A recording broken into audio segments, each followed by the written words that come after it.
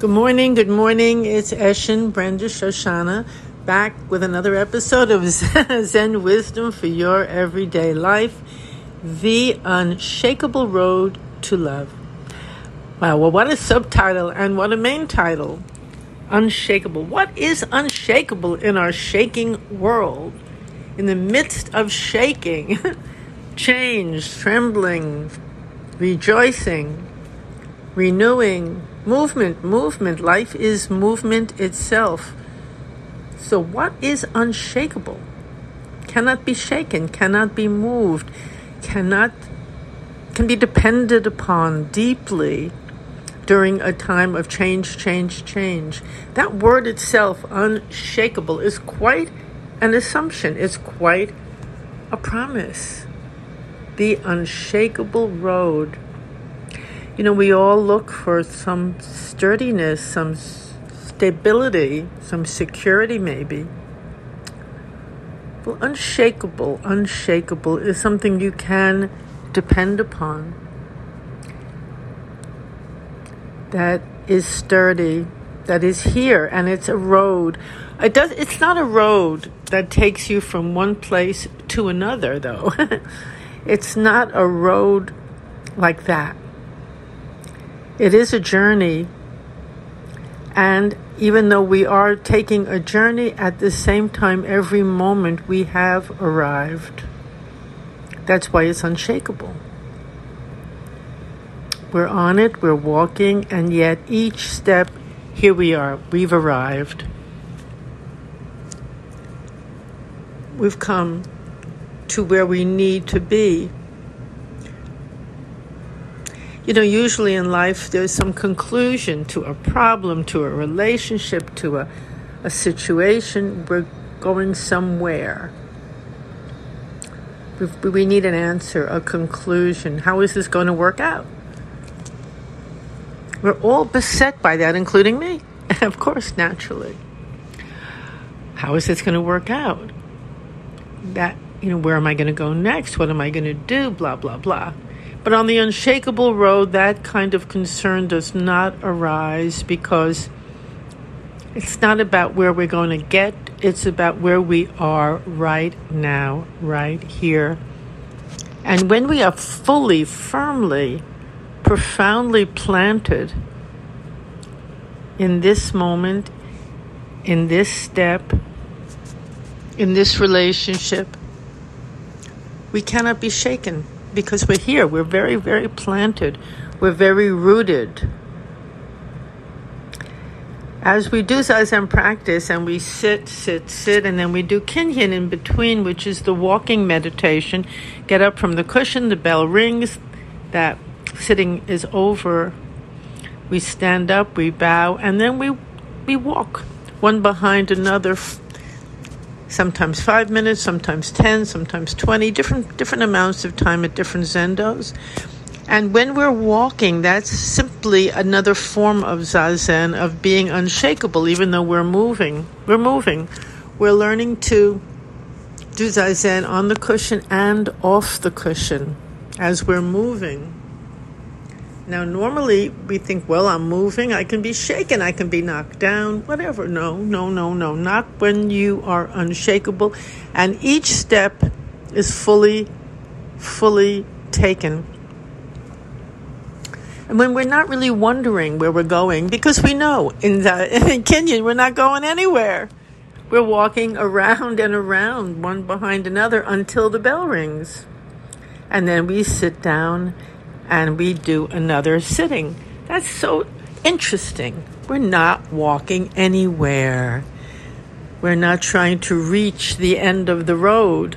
We're just walking one behind the other, paying attention to the bottom of our feet, to this step. It sounds so simple, and it is. It's extremely simple. However, it can take years to do it. I remember at the Zendo during Kinhin, when we're walking around and around, I would always peek. And of course, your eyes need to be down also, not looking at anyone. You're not looking at anyone. Your eyes are down and you're paying attention to the bottom of your feet. However, and I'm sure others too, I would peek. I was so curious and interested. Who's here tonight? And actually, it was very often a very big source of inspiration for me as well, because we did Zazen. Every night there was a sitting, and people would come after work. There were sittings on weekends too, but people would come after work, and they would be very tired. They would come in, put their shoes in the shoe rack. You could see the effects of a long day.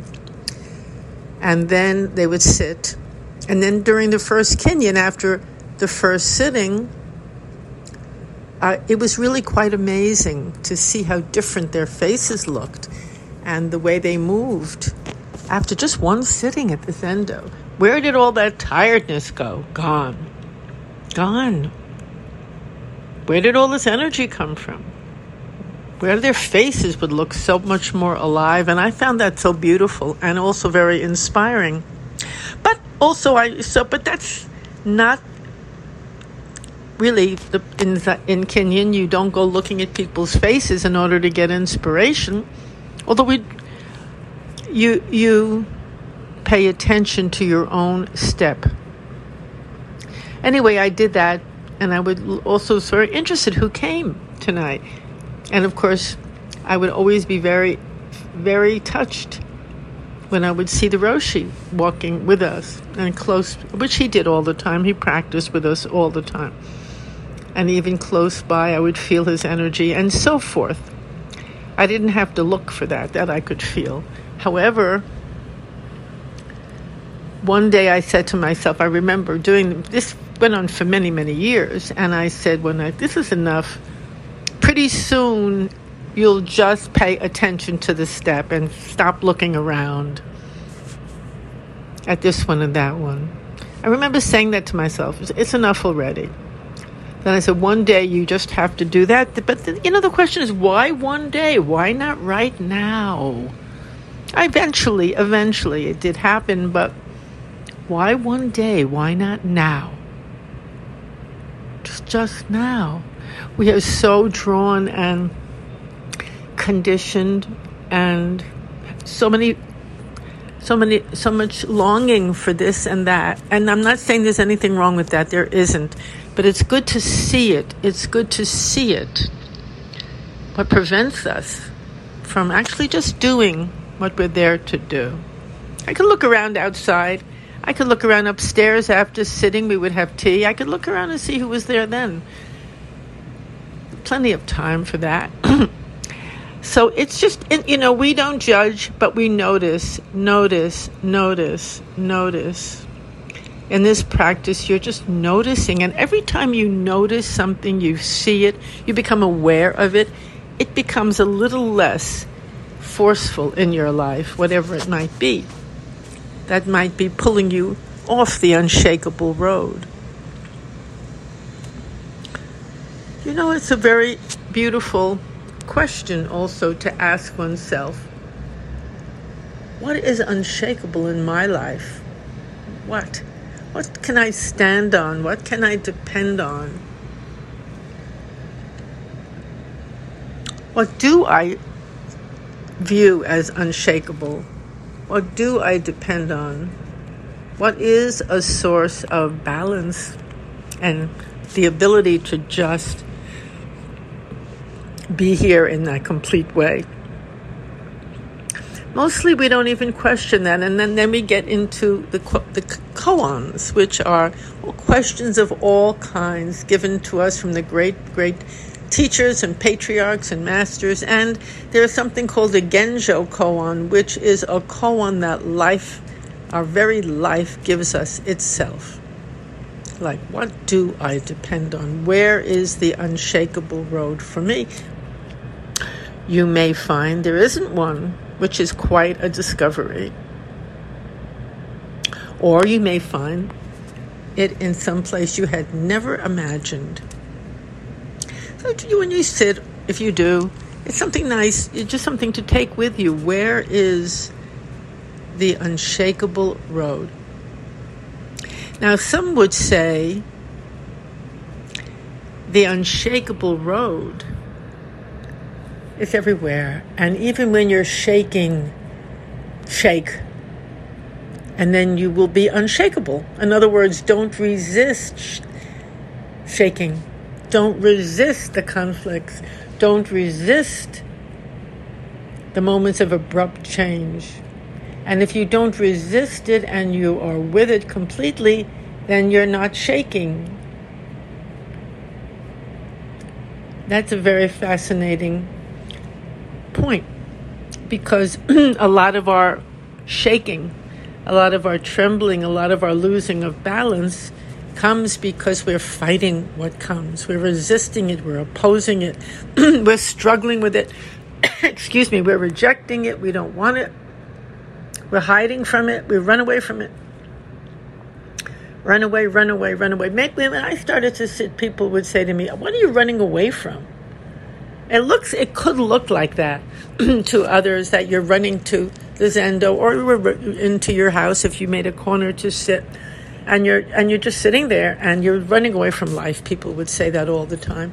But the opposite is true. The very, very opposite is true. You're running into life. You're learning to be unshakable. You're learning to really breathe when you breathe, and sit when you sit, and smile when you smile. You're not running away in Zazen practice, although it can be used that way. But if you just keep going on and on and on, sooner or later, you can't run away anymore, because things you come up. Maybe you become aware, you become immersed in life itself. And isn't it interesting to become so immersed in life itself when you're sitting still on the cushion? And when you're running all around here and there and so-called in the middle of life, you could be running away then. Running on the unshakable road to get away from something, not to see something, not to be still. You know, in Zazen practice, out of stillness, out of silence, all our gifts arise. And awareness arises. Clarity arises. Everything arises. But it comes to you all by itself. You don't have to grab on it. You don't have to rush back and forth on the unshakable road looking for it. Just sit there. Welcome it. Invite it. By your very sitting, you're becoming receptive. You are inviting life itself to come to you. And you're inviting all that is within you already. All the strength, all the insight and the wisdom, all the love to rise up and be a conscious part of your life. Now that word love, because we do call it the unshakable road to love, that word love is a very, very misunderstood and very complicated word, because it has so many different meanings for so many people. And great violence can be described as love. Well, I did that because for love, or I'm doing what's best for you. That word, or I can't live without you, so don't you dare leave me. That's not love. But it's misunderstood. However, that's the subject perhaps for another podcast. I always saw Zen practice as the practice of love, oneness, deeply honoring the other, oneself, the moment, life itself, loving life itself.